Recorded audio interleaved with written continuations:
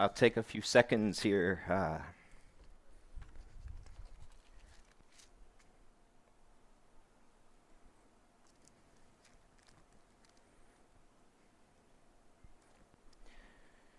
Grateful for my dad, who passed and is with the Lord a little over 3 years ago. Way that he generously loved me, and the best gift that my dad ever gave me was not only my name, I'm a junior, but he trusted in Jesus Christ as his Lord and Savior. That's the best gift, dads, that you could ever give your children, because what it means is I get to see my dad again. I'm grateful for my stepfather who stepped in when I was 4.5 years old and became my dad. It's rare in a world that struggles to find fathers where you're blessed with two dads.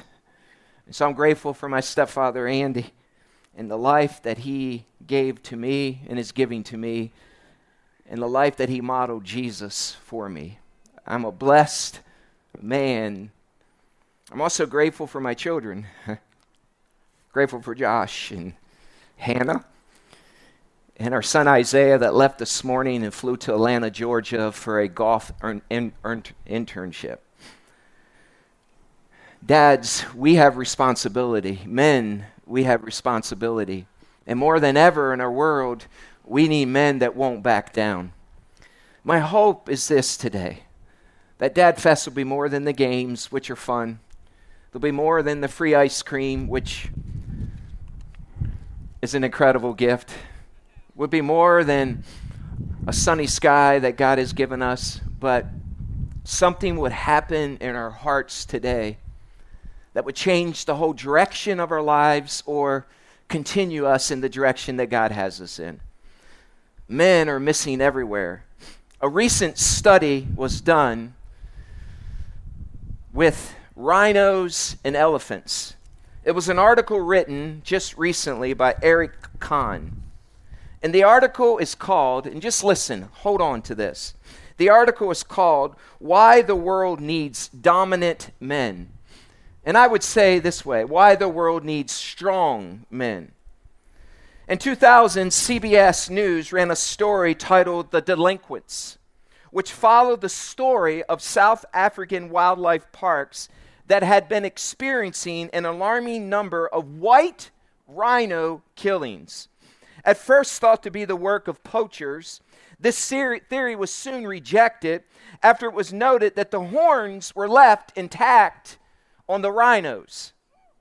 As park rangers soon discovered, the culprits were overly aggressive teenage bull elephants.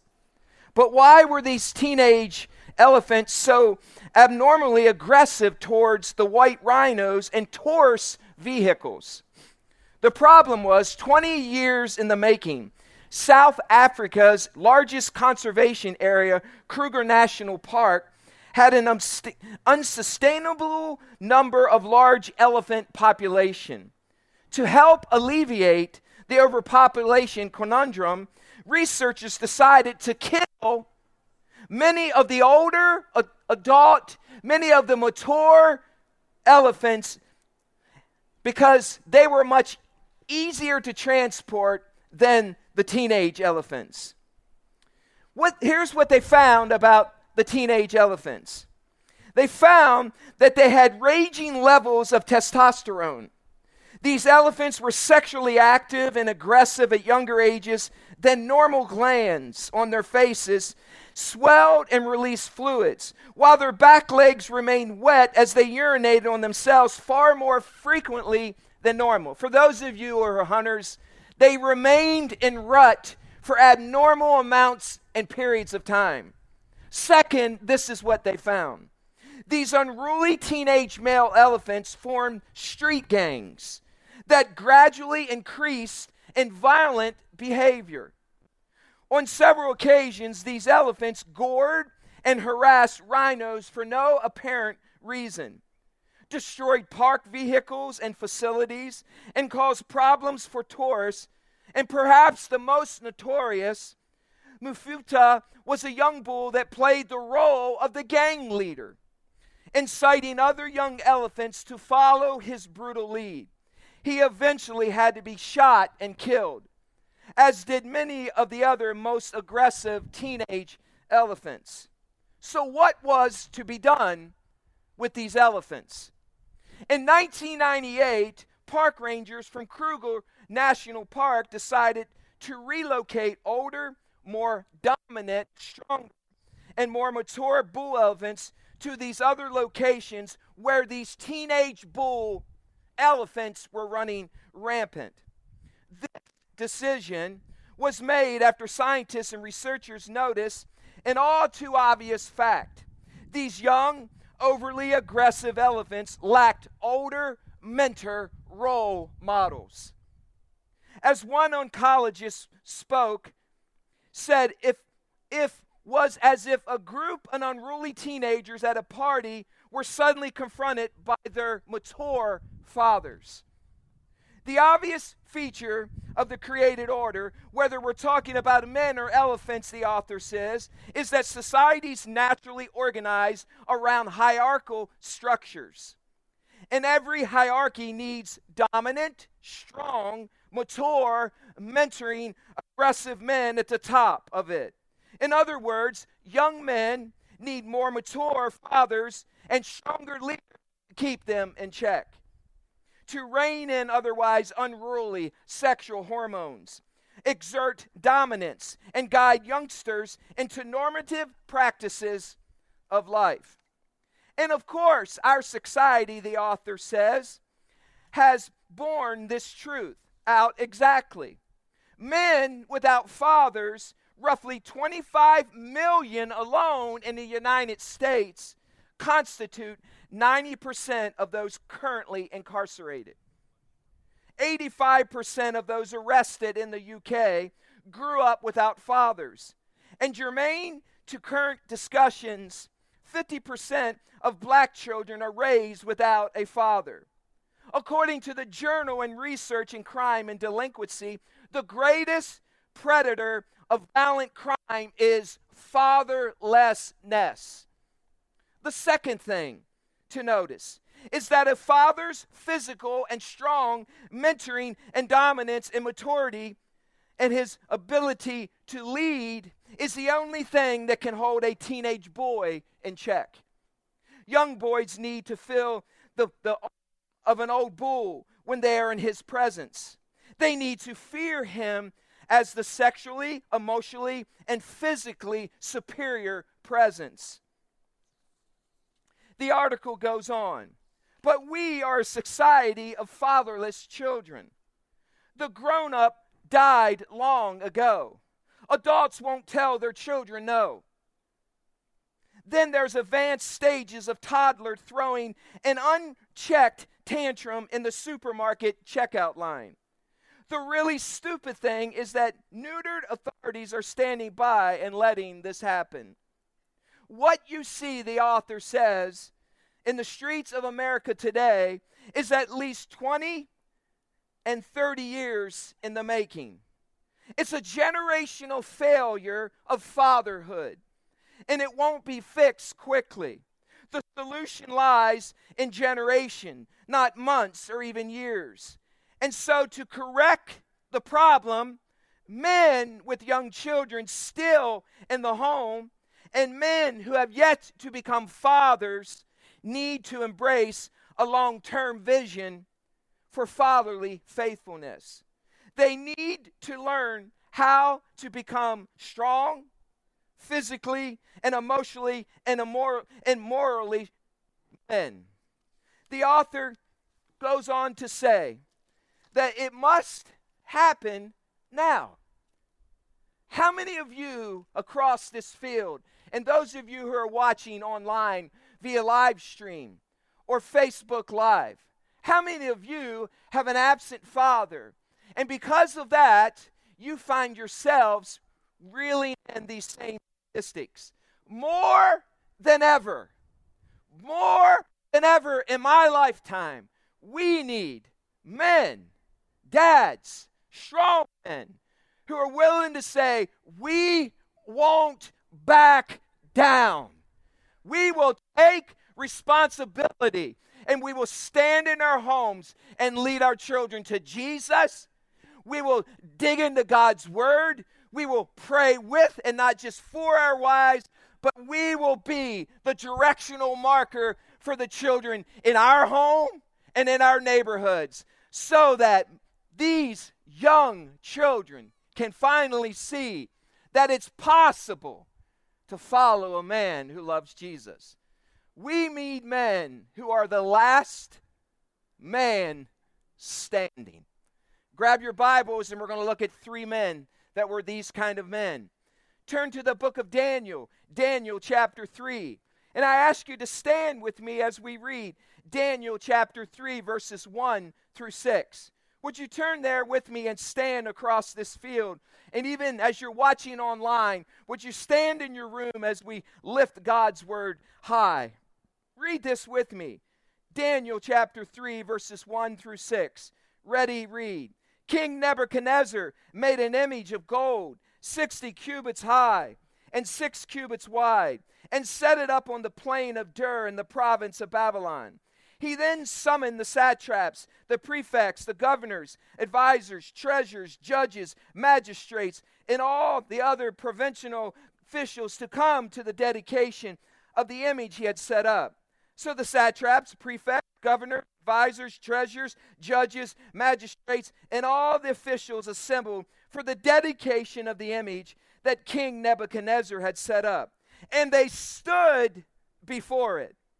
Then the herald loudly proclaimed, nations and peoples of every language, this is what you are commanded to do. As soon as you hear the sound of the horn, the flute, the zither, the lyre, the harp, the pipe, and all kinds of music, you must fall down and worship the image of gold that King Nebuchadnezzar has set up. Whoever does not fall down and worship will immediately be thrown into the blazing furnace. You may have a seat. It requires great faith to be the last man standing. Conformity was a real issue here in the time of Nebuchadnezzar, as it is right now for us. In fact, what he does and requires of his nation isn't much different in your workplace when someone needs to stand for Jesus. Isn't much different when you stand for Jesus on social media. He was telling them they must conform or else they will die. There's this 90 feet or 90-foot tall image, skyscraper we should say, of King Nebuchadnezzar. Picture, if you can for a second, the magnitude of this baby. Seriously, run up a skyscraper, run up to the 8th floor and look down. This thing was gold-plated. It was the picture of pride. It was the picture of, you will listen to me. And so he commands them to bow down as soon as the eye of the tiger begins to play. It's the one thing that they must do in order to show homage or honor to King Nebuchadnezzar. And then he says, if you don't bow down, you will die. So every man there, every person there had a choice to make. Would they stick to their beliefs in God? Or would they quickly kneel because they were fearful of what might took place? This was a make or break moment for some men and women. And for God to show off. You see, I wonder how many opportunities you and I have passed on when all we needed was someone to stand and say, not on my watch. This isn't happening anymore. I've been quiet too long. Death was imminent. And this was a true battle of the gods. Look what happens in verse 7. Verse 7 says, therefore, as soon as they heard the sound of the horn, the flute, the zither, the lyre, the harp, and all kinds of music, all the nations and people of every language fell down and worshiped the image of gold that King Nebuchadnezzar had set up. At this time, some astrologers came forward and denounced the Jews. They said to King Nebuchadnezzar, there's always a few of those, aren't there? May the king live forever. Your majesty has issued a decree that everyone who hears the sound must fall down and worship the image of gold, and that whoever does not fall down and worship will be thrown into the blazing furnace. But there are some Jews whom you have set over the affairs of the province of Babylon, Shadrach, Meshach, and Abednego, who pay no attention to you. Your majesty, they neither serve your gods nor worship the image of gold you have set up. Someone went against the grain. Someone decided not to be pressured and be squeezed into a form. And what would happen to them is they would get notice. Scholars tell us that most likely there were 100,000 people gathered for this dedication ceremony. So picture, if you can, go to University of Michigan, and some of you are Go Blue fans. If you were to go there, 100,000 fans, picture, and in the center of the 50-yard line was this statue that was raised 8 stories high, peaking above the outer rim of University of Michigan football stadium. And imagine as the music began to play and the band came out and they said, worship this image. And immediately when the music went off, everyone knelt in the stadium. And as you looked around at 100,000 fans, there stood 3 brave, fearless, godly men who would say, I stand for my God, even if it means I'm the only one, and I will look death in its face, and even if I die, I'll receive the greatest gift I've ever received. Shadrach, Meshach, and Abednego, some of the king's best and finest men, did not bow. And by the way, they were spotted. They stood the test and refused to compromise.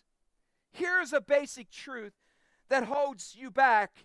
It's how you think about the thing that holds you back. Every man has a choice to make. Will he do the hard thing? We can stand for a lot of things, but are we willing to stand for Jesus? Let me just ask you a few questions about your week. Where have you been spotted recently standing for Jesus? Look over your last week. Reflect the photos that have been taken of you.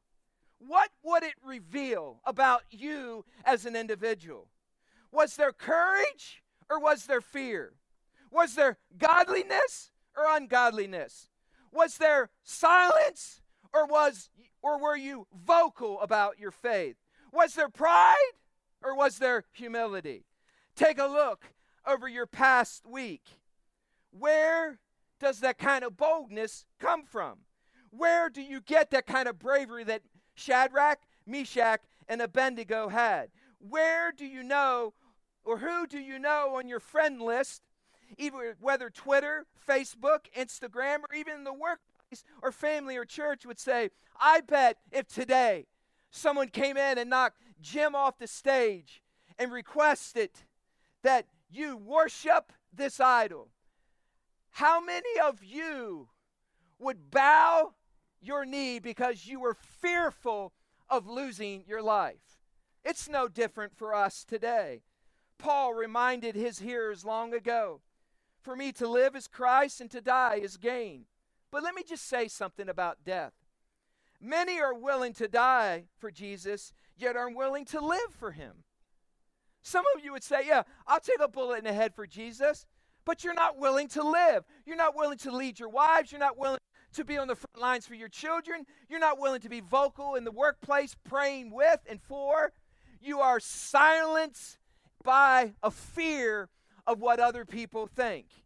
Let me ask you a question. Do you really live for Jesus? Would your coworkers say, there lies and stands and sits and works a man of God? What's the worst thing that could happen to you? Someone could call you a Christian, What's the worst thing that could happen to you? They could call you religious. What's the worst thing that could happen to you? You could lose your job. Do you not believe that our God can provide for all your needs? Or do you believe that somehow, if you put your faith at risk, that God won't provide? 1 Samuel 2:30, one of my favorite verses and most challenging verses in Scripture, is this. It says, far be it for me, those that honor me, I will honor. Those who despise, I will disdain. God says, you honor me, I'll honor you. You dislike me, I'll dislike you. And so we have a chance more than ever in a world where fathers are missing and where men are absent to stand for God and honor Him, and He will honor you. You see, here's the problem. We live as though we'll never meet our God. We live like this is our final home. We live like we'll live forever. I know it's hard to daily remind ourselves of this truth, but the reality is, and let me say this is not our home. Can I get an amen? This isn't home. But some of us have become so attached. The world says, I need more life insurance, a better retirement portfolio. I live in a world where too many husbands spend their entire marriages preparing their wives for the last 10 years of retirement instead of the 1,000,000 years of eternity in heaven. Men, husbands, I want you to think about this for a moment. You and I have responsibility. Here's our responsibility: to present our wives before God at the Bema seat, Bematas, the judgment seat of Christ, as a spotless, unblemished, pure bride. That's our responsibility, is to prepare her for God so that she can hear, well done. Are you doing that? Do you think about that? Are you pouring into her? Are you investing in her? Are you praying with her? Are you leading her? Are you teaching? Are you growing together so that when she passes on, you stand at her gravesite and you say, God, I gave it my best. I presented my bride to you. Is that what is keeping you awake at night? You see, I am responsible and you are responsible as fathers to get your kids ready to meet Jesus too. Hear me out. None of these things are intrinsically wrong. But some of you are spending more time to help them be the 4-H champion or a chess guru or an all-conference golfer or a soccer stud or a track star or a first-chair flutist. We have parents chasing kids all over creation on Sundays for ball games. We have dads that are staying at home and allowing their kids to run rampant instead of leading them to Jesus. We are to blame. I am taking responsibility. It is your fault. You can turn the tide. You see, we have been sold a lie. The lie that says the coolest, smartest, fastest, best looking, gadget carrying, straightest tooth kid wins in this world. We have teen guys who spend more time trying to get a girl than they do trying to know Jesus. Look at any dude, young kid, that tells you, hey, look at my girlfriend. She's hot. Well, she's really hot. And I want to say, well, so is hell really hot. Here's the problem. Come on, guys. I need you. Don't check out. Because I believe there are world changers right here. I believe those of you who are watching and those of you that somehow are in other states in America and we have internationals are checking in, we can turn the tide with the help of Jesus. We can do that. But here's the problem. We believe a lie that cool is the new in. Let me know how cool you are when you stand before the Creator God at the Bema seat. The Messiah, the Savior, who gave His life for us, who shed His blood for us. Let me know how cool it is standing in hell because you never trusted in Jesus Christ as your Lord and Savior. Look at the chaos in our world right now. We need Jesus more than ever. More than ever. Jesus is our answer for everything. Here's what we need. And this is why you're gathered here today. This is why you're listening. This is why you're tuning in. We need a Holy Spirit revival amongst God's people. Amen? That's what we need. We need a powerful move of the Holy Spirit, because tomorrow will be too late. We need a hunger for righteousness, an appetite for purity. We need someone who will stand and say, I will stand for Jesus even if I stand alone. I wonder what else has to happen for our God to get our attention. If He hasn't gotten your attention now in the midst of COVID-19, if He hasn't raised the antennas on your attention meter, then either your heart isn't beating or your heart is callous, and it's time to give it to Jesus. We've been fed a lie that says faith is supposed to insulate us. Well, the last time I checked and looked at my Bible, I've seen people who died, who were sawed in two, who were burned at the stake because they had faith in their God. Jesus has already prayed for us. Read John 17. And He says, it's a dangerous place to be to walk with Jesus. We are left to fend for ourselves, but we have Jesus with us. When we are willing to take a stand for something we strongly believe in, hear me out, it could cost you your job. It could cost you a relationship, a friendship.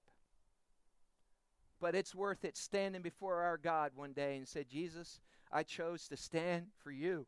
After all that you've done for me, eternal life, I will do whatever it takes to turn and redirect my family. It's not too late. I will be a strong leader. I will be a godly leader. I will be a loving leader. And I will turn the tide one day at a time.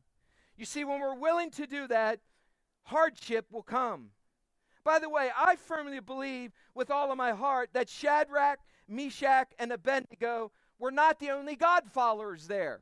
You can't tell me out of 100,000 people that there weren't other Yahweh followers there. But only 3 men were willing to stand for their God. There had to be more. One author said this, and I believe this more than ever, even in our world today. The only thing necessary for the triumph of evil is for good men to do nothing. We must stand up. We must show the world that we have Jesus with us. I wonder how many kneeling today and bowing down to the 9-story image were saying, that should have been me. I should have listened to that quiet whisper of the Holy Spirit. We need some men to put their brave on. The Old Testament gives us a beautiful picture of what I'm talking about. And just listen in 1 Kings chapter 2. As David was giving a charge to his son Solomon, David is at his deathbed. He's ready to die. And he's looking at his son Solomon. And in his last spoken word to his son, this is what he said. I am about to go the way of all the earth, he said. Be strong, Solomon. Act like a man, Solomon. And observe what the Lord your God requires. And he looked at his son as he was breathing his last breath, and he said, walk in obedience to him.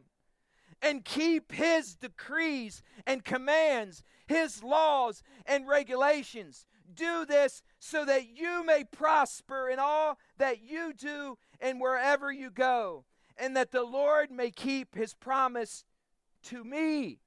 And then he says, if your descendants watch how they live, and if they walk faithfully before me with all their heart and soul, you will never fail to have a successor on the throne of Israel.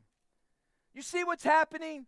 Godliness passed down. Faithfulness passed down. Strong men leading his family in a loving, tender way, passing it down. It's never too late. I don't care if you have grown children and you have grandchildren. It's never too late to get back in the game and live Christ in front of them. Do you believe that today? Never too late. By the way, never let someone else's fear keep you from stepping out in faith. People like to put fear all over me. In many instances, my whole life, they've come along and they've whispered and they said things and they tried to nudge or manipulate or control me as a person with fear. Speaking fear over me. If you do this, that will happen. If you go there, that will happen. If you do this, speaking fear. And I can't tell you how many times in my life I had to just say, God, may that fear be gone in Jesus' name. I am here to honor you, and I will answer to you, God. You are my God. They aren't my God. Sometimes God wants to stack the odds against us so that we can experience a miracle of divine proportions. In this story, Nebuchadnezzar was not being used to being defied. He was a very prideful leader. In fact, look at verse 13. Look at his response when he finds out how Shadrach, Meshach, and Abednego responded. Look at Daniel chapter 3 and look at verses 13 to 15 and look how he responds. Furious with rage, Nebuchadnezzar summoned Shadrach, Meshach, and Abednego. So these men were brought before the king. And Nebuchadnezzar says to them, is it true, Shadrach, Meshach, and Abednego, that you did not serve my gods or worship the image of gold I have set up? Now when you hear the sound of the horn, the flute, the zither, the instruments, and all kinds of music, if you are ready to fall down and worship the image I made, very good. But if you do not worship, you will be thrown immediately into a blazing furnace. Then, look at what he says, what God will be able to rescue you from my hand? You see, he was not used to people backing down. No one would dare disobey King Nebuchadnezzar. Can you picture these men walking to King Nebuchadnezzar as he questions them? There is no doubt there was some fear, but they walked through their fear. Mostly because he was questioning them because he couldn't believe that anyone would defy his orders. I believe his pride was hurt. And he even gives them another chance because everyone saw them. And I believe he called them up to the front, stood them up on the stage, and said, now I'll give you a second chance to bow down. Because he thought for sure that they would crumble in fear. And he wanted everyone else to know that he ruled the land. Then he says this amazing, I would say even inquisitive statement. Then what God will be able to rescue you from my hand? As if to say, these hands that I have, that he forgot that God created, run the world. And I am the undisputed heavyweight champion of the world. But he forgot one thing, that we have a big God. That we have a great God, that we have a jealous God, that we have an omnipotent God who can destroy nations with the flick of his finger, and he can do it today. Amen? That's who our God is. But I believe this. I think some of you have forgotten that. Many of us have been taught these stories since we were kids. Yet we still aren't willing to take a stand for Jesus. What else does God have to do in your heart for you to take a stand for Jesus in the workplace? How many of you even know your neighbor's names? How many of you have ever had a spiritual conversation with a neighbor? Listen, the reason you have a neighbor is to point them to Jesus.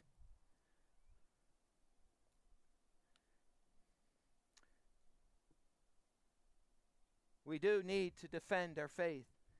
And so, Shadrach, Meshach, and Abednego respond. Look what it says in verse 16. Shadrach, Meshach, and Abednego replied to him, King Nebuchadnezzar, we do not need to defend ourselves before you in this matter. if we are thrown into the fiery furnace, the God we serve is able to deliver us from it and will deliver us from your majesty's hand. But even if he does not, we want you to know, you and your 9-story high idol, that we will not serve your gods or worship the image of gold you have set up. You see, God's deliverance was an option, but our obedience is never an option for us. Our faith is not supposed to insulate us. It's supposed to move us forward. What's his response? They say no the second time, and by this time, the 100,000 that were still there, they couldn't believe it. And then it says this in verse 19. Then Nebuchadnezzar was furious again with Shadrach, Meshach, and Abednego, and his attitude towards them changed. He ordered the furnace heated 7 times hotter than usual and commanded some of the strongest soldiers in his army to tie up Shadrach, Meshach, and Abednego and throw them into the blazing furnace. So these men, wearing robes, trousers, turbans, and other clothes, were bound and thrown into the blazing furnace. The king's command was so urgent and the furnace so hot that the flames of the fire killed the soldiers who took up Shadrach, Meshach, and Abednego. And these 3 men, firmly tied, fell into the blazing furnace. The enemy often turns up the heat when the breakthrough is about to happen, doesn't he? Have you ever found that? I've often said this. If the heat goes up and the temperature goes up, if the temptation meter rises, if trials begin to pack up, if the workplace gets harder and the home life gets more tense, if family issues begin to escalate, if everything seems to be just at the 9th degree, God is about to do a breakthrough. Why? Because the enemy has been a keen observer from the beginning of time. He has watched God come through. He has watched people of faith trust in God. And every time I see the heat go up, every time I see the hard meter get to the top, every time I see temptation rise, every time I see sickness want to overtake me or others, I think, oh, breakthrough's about to happen. I will not back down. The truest test of our faith is also when God's answer is no. These men were not certain that God would come through and spare their lives, but they were willing to die. It says they were tied and thrown into a furnace. They had a chance to back down, but they were willing to die for God. Listen, some of us even know how this story ends. You're like, oh, Pastor Jim, I know what happened. They come out, Jesus with them, and it does nothing to your heart. Something's wrong. If we can't look at this again and say, our God's great. Maybe your heart is hard. Maybe it's calloused. And maybe you've let the truths of God's word become so familiar that you're no longer in awe of a God who would part our skies and give us cloud cover on Dadfest because he knows we need to hear this message. Watch what happens next.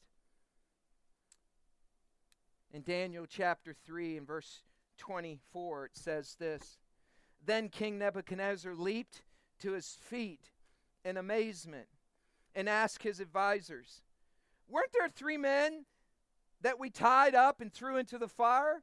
They replied, certainly, your majesty. He said, look, I see 4 men walking around in the fire, unbound, unharmed, and the 4th looks like the son of the gods. Nebuchadnezzar then approached the opening of the blazing furnace and shouted, Shadrach, Meshach, and Abednego, servants of the Most High God, come out and come here.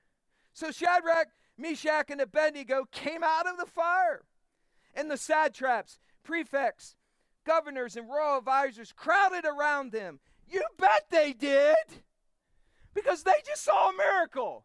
The only thing that burned was the ropes that bound their hands. And he says this, no smell of fire was on them. Then Nebuchadnezzar said, "Praise be to the God of Shadrach, Meshach, and Abednego, who has sent his angel and rescued his servants. They trusted in him and defied the king's command, and were willing to give up their lives rather than serve or worship any god except their own.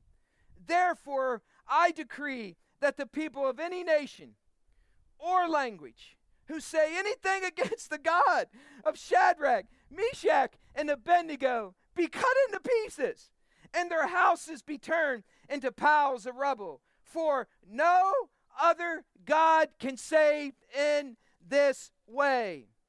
Then the king promoted Shadrach, Meshach, and Abednego in the province of Babylon. You see, death for them meant more life. Jesus is always in your fires, standing next to you. We just need to trust him. I love what happens here. The whole nation, which was pagan, the whole nation that just worshiped and bowed down to a skyscraper, gold-laced piece of junk, is now going to be cut into pieces and tossed out as rubble if they don't worship the Most High God. And why? Because 3 men took the test and said, "We won't back down." 3 men. 3 men changed the nation. 3 men changed the direction of a country. 3 men against 100,000 people changed the whole trajectory of the country. 3 men. So you think you can make a difference? Oh yeah. If 3 men changed the whole country, imagine what hundreds of men could do. Imagine for a second. Today is the day when men of God say, "I won't back down." But let me back up a second and say this. Every great move of God begins with a repentant heart. But first, you must have a moment in your life when you surrendered to Jesus. You see, here's what I'm fearful of. And this is why I'm preaching my heart out today. Some of you, if you were to stand in the marketplace, people wouldn't even know you're a Christian. And maybe the reason they don't see Christ is because Christ isn't in you. If Jesus lives in you, Jeremiah says, there should be a fire burning in you that you cannot contain or hold it in. Let me ask you a question. Do you really know Jesus Christ? Do you personally know him as your friend and Savior? This is for men and women. Any of you today. You see, if you don't know Christ, the alternative is hell.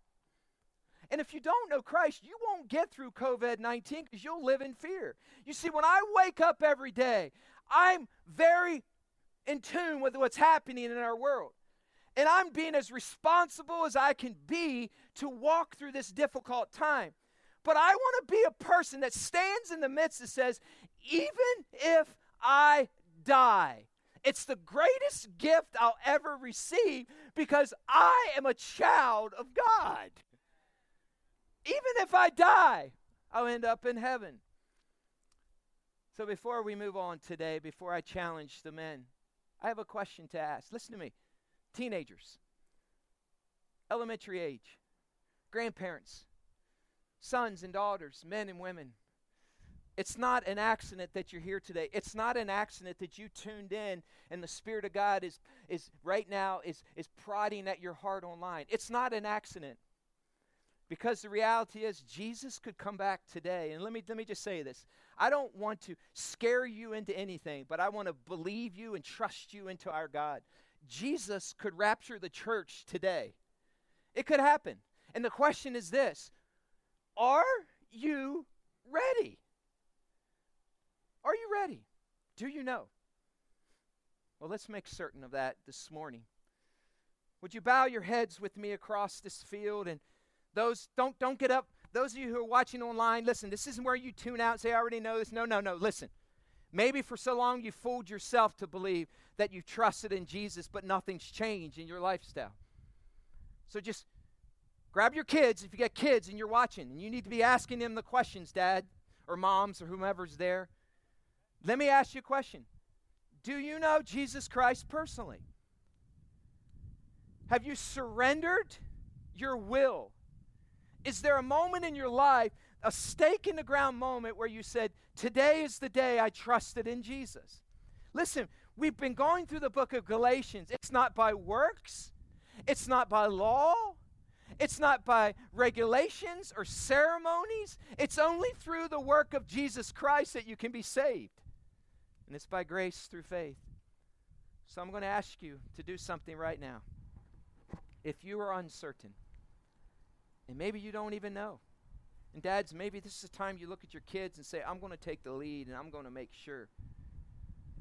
If you don't know that you know Jesus, the Bible says if we believe in Jesus, if we repent of our sin, and if by grace through faith we trust in the work on the cross, we will be saved. And if we believe that he was resurrected from the dead. So I'm going to ask you a question. Do you want to trust in Jesus today? You can say, yeah, I have a moment. Dadfest 2020, I'll never forget this day. And from this moment on, I drive a stake in the ground for Jesus Christ. If that's you, would you pray with me? Now hear me out. This prayer doesn't save you. A prayer is a confession of what God is already doing in your heart or has already done in your heart. But it's important that we confess. So would you pray with me in the quietness of your heart? Say, dear God, here I am. I'm sitting in this field at Grace Community Church. I'm watching online. I'm in the front room. I'm driving my car. I'm in another country. I just snuck up on this live feed of this crazy dude talking. But Spirit of God, I know this is you and I need you. I'm uncertain. So would you pray? Father God, forgive me of my sins. Only you can do that. I confess them to you. I surrender my will to you. I believe that you are the Lord and creator of the universe. I trust in you fully and in the work of the cross, and I believe you were raised from the dead. Please save me, Jesus. Save me, Jesus. I'm going to ask you to stand across the field here, and those of you who are watching online, I'm going to ask you out of respect to stand in your homes. And if today, with your eyes closed, if today was the day that you said, Pastor Jim, this is the day I made a decision to trust in Jesus. Men, women, boys and girls, grandparents and grandchildren, if today was the day you trusted in Jesus, I want you to do something. Listen, Shadrach, Meshach, and Abednego were willing to stand in a fire for Jesus. All we're asking you to do is to make a walk down this aisle and to come to the front and kneel before God and say, God, here I am. I'll worship you. I'm not playing games anymore. So as we sing this song, I'm going to ask you to come and just kneel across the front and say, today was the day I trusted in Jesus. So please, please, please, this is your chance to make a stand for Jesus. This is a safe place. So please come if you trusted in Jesus. And if you're online, please let Pastor Mike know that you made that decision, because we want to follow up with you. So would you come as we sing? In Jesus' name, amen.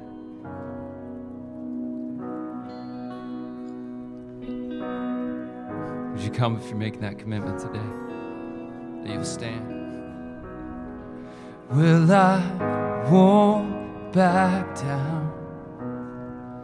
No, I won't back down. You could stand me up at the gates of hell, but I won't back down. No, I won't back down. No, I won't back down. In a world that keeps on pushing me around, will I stand my ground? Keep Keep coming. Keep coming. Come on. If you got to come from your car, you got to walk from the back. It's worth it. Praise God. Praise God. Don't be afraid. Grab someone's hand. Ask for protection. Just come. Come on. Come on. This is too important. Just come. Don't hold back. Come. Just take a hand and kneel. Can we praise God? No, I won't back down. Praise God. No, I won't back down. You could stand me up at the gates of hell. Can we hear it for these brothers and sisters? Come on. Can we hear it? Come on. Come on. Don't be afraid. Come on.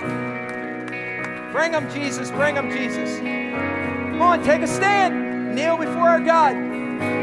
Come on. If God is tugging at your heart, don't stand there. Come, come. Can we praise God? Can we praise God?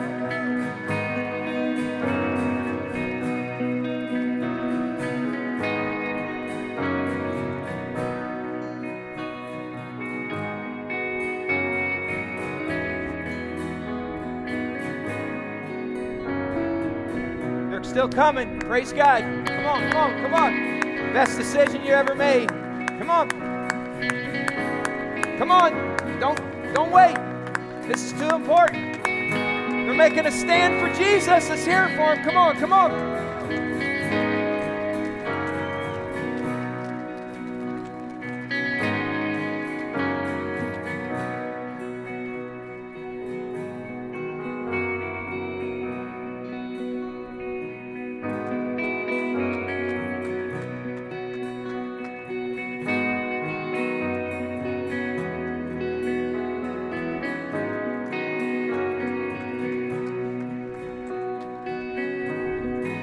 Hey, Charlie, can you get John Creekmore a microphone? He can pray over our men here, please, and ladies who gave their lives to Christ.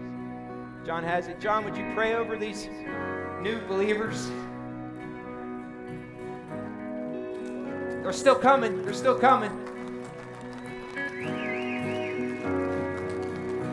Come on, don't wait.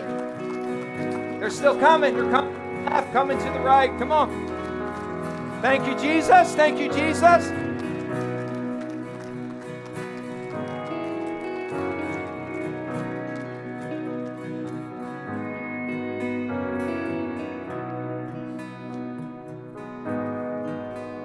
Lord Jesus,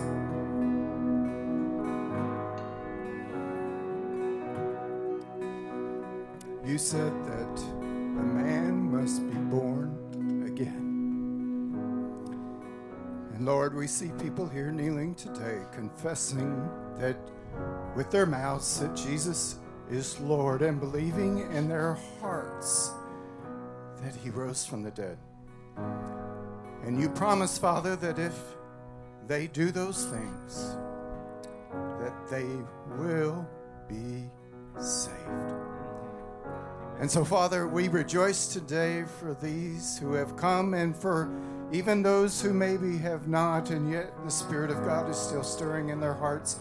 We pray, Father, that you would speak life into their lives and they would be saved. There's no other way for this world to be changed. There's no other way to lead this world and to go into the next world with peace than to confess our sins and to accept Jesus as Savior. We praise you for that today. We praise you for this time. We praise you for those who have made that choice. In Jesus' precious name, amen. Amen. Praise God. Thank you, John.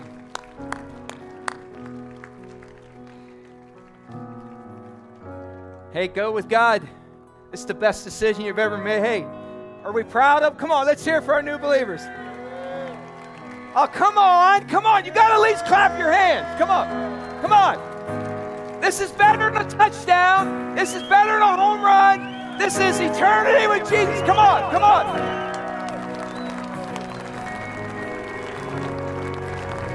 Now I want to talk to some men.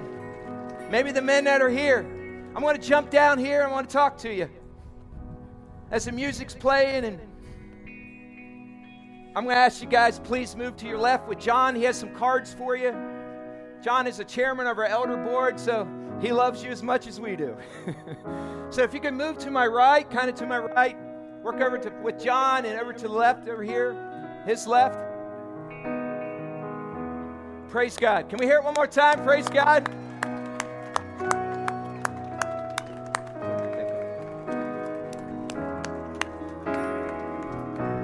Praise God. I'm going to give you a hug.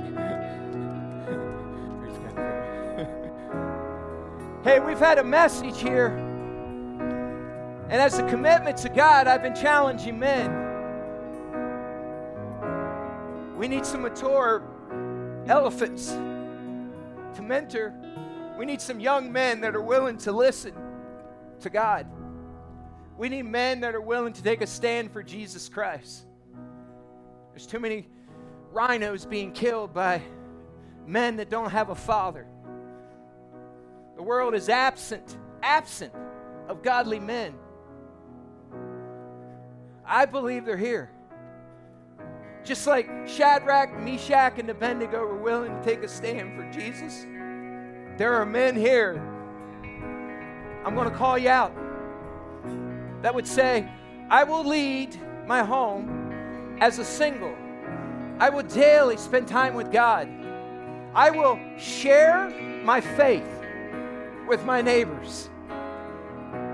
I will spend time with God in prayer.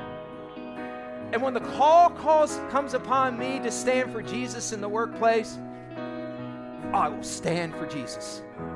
I won't back down. I will love my wife, and I will prepare her for eternity so that she can stand before Jesus one day. I will be the gatekeeper who will stand even when the fire gets hot, even when we're called to the fire, even when the flame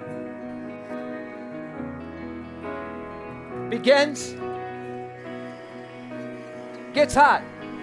I will make a stand for Jesus. I will be like Shadrach, Meshach, and Abednego. And when God calls my number, guys, we need the steps too. Bring the steps over. And when God calls my name, I will stand in the fire. And if that's you, and you're here today, one on each side, I want you to come. Now listen, this isn't just, this is a cool thing to do, but I want you to come, and I want you to make a stand for Jesus. Say, I will be that man. And walk off and walk out. That's good. Any men here that want to take a stand? Come on, let's do it. Let's see it. Who's going to take a stand for you? Can we hear it? Come on. Who's going to take that stand?